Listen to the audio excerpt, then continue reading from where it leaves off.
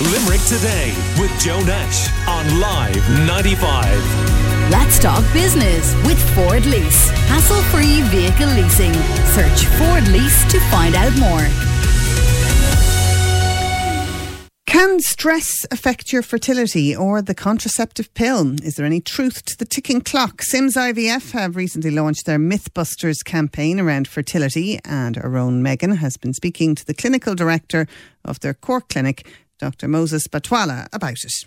I'd say this campaign is really about education and educating people about their fertility, and also to try and get the information out there, correct information, so that people can make balanced decisions about their fertility, and also to try and overcome many myths, because there are lots and lots of myths out there about fertility, trying to overcome that so that people have the correct information when making decisions about their fertility, their treatment, or postponing it or bringing it forward. And one of these myths is one of them that stress could affect someone's fertility?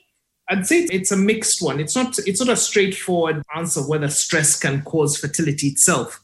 I mean, there are different ways in which stress manifests in people. If, let's say, you're a young couple and there's nothing wrong with you and you're stressed, and because of stress, you're not having a regular sex, then you're not going to get pregnant. But it's not the stress that's causing you not to get pregnant. The more frequent a couple have sex, the more likely they are to become pregnant. We hear the phrase a lot of a ticking clock. Does age affect fertility, or is that a myth? I would say that is definitely not a myth. Age, especially of the female partner in a heterosexual relationship, is the biggest factor in terms of fertility. The likelihood, the success rate of them getting pregnant naturally, or even if they start treatment, the chance of success. If you're 30 years old, your chances of success are much better of getting pregnant than when you're 40 years old. I think what also people talk about is whether age also affects the male partners.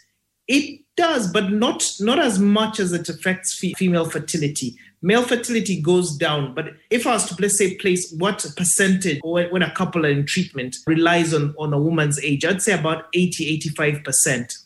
What factors does a man's age, if he has a normal sperm count, play on their success rate? Maybe about 5%.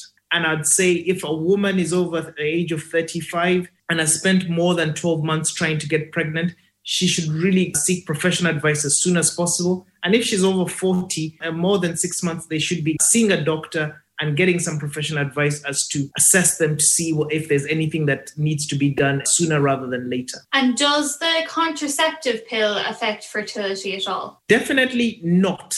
The contraceptive pill does not affect fertility. In fact, there are many what I'd call protocols when we're treating patients, especially in IVF, where we do use the contraceptive pill. Sometimes it helps us get more eggs if women go on the contraceptive pill before they start the IVF treatment. However, what I'd say with the contraceptive pill is that because the pill makes women's periods very regular, sometimes that can mask other underlying conditions. It's not the pill that's making anything worse, but it's masking something that could have been picked up earlier.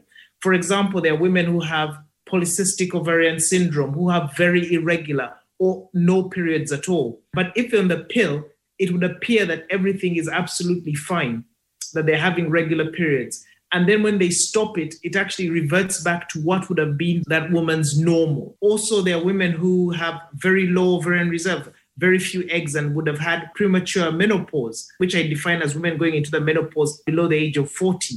The average age of the menopause is 53 years old in the Western world.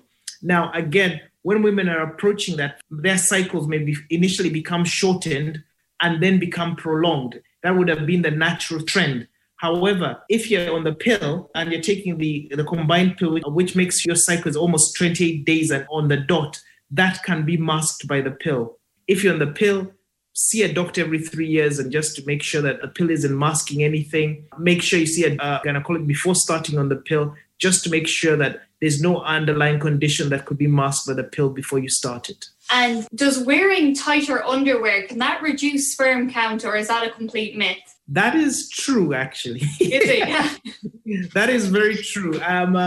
The reason why men have a scrotum, women have ovaries, and their ovaries are inside their pelvis, their abdomen, whereas men have their testicles outside their body. And the reason why they're outside, it's a cooler temperature than what it would be if it was inside their pelvis. And the testes need a cooler temperature in order to function properly and produce sperm properly. Anything that causes the temperature of the scrotum to increase will affect sperm count, such as putting on tight underwear. That's one. Tight jeans, the skinny jeans we're talking about. They can raise the temperature. Having long, warm baths at home instead of cool showers. Using jacuzzis or steam rooms a lot. Occupations where you spend a lot of time sitting at a desk with your feet together, such as you're driving a cab.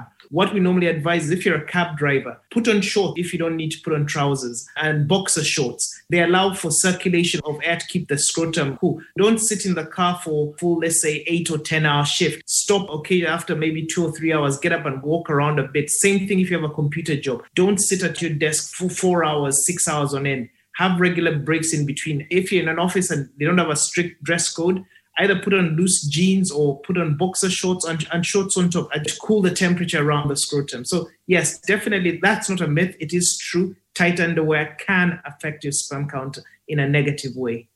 Okay, well, that was Dr. Moses Batwala, the clinical director of the Sims IVF Cork Clinic, speaking to our own Megan Thornton. So if your taxi driver is wearing shorts on a cold day, you now know why. Limerick Today with Joe Nash on Live 95. Let's talk business with Ford Lease. Hassle-free vehicle leasing. Search Ford Lease to find out more.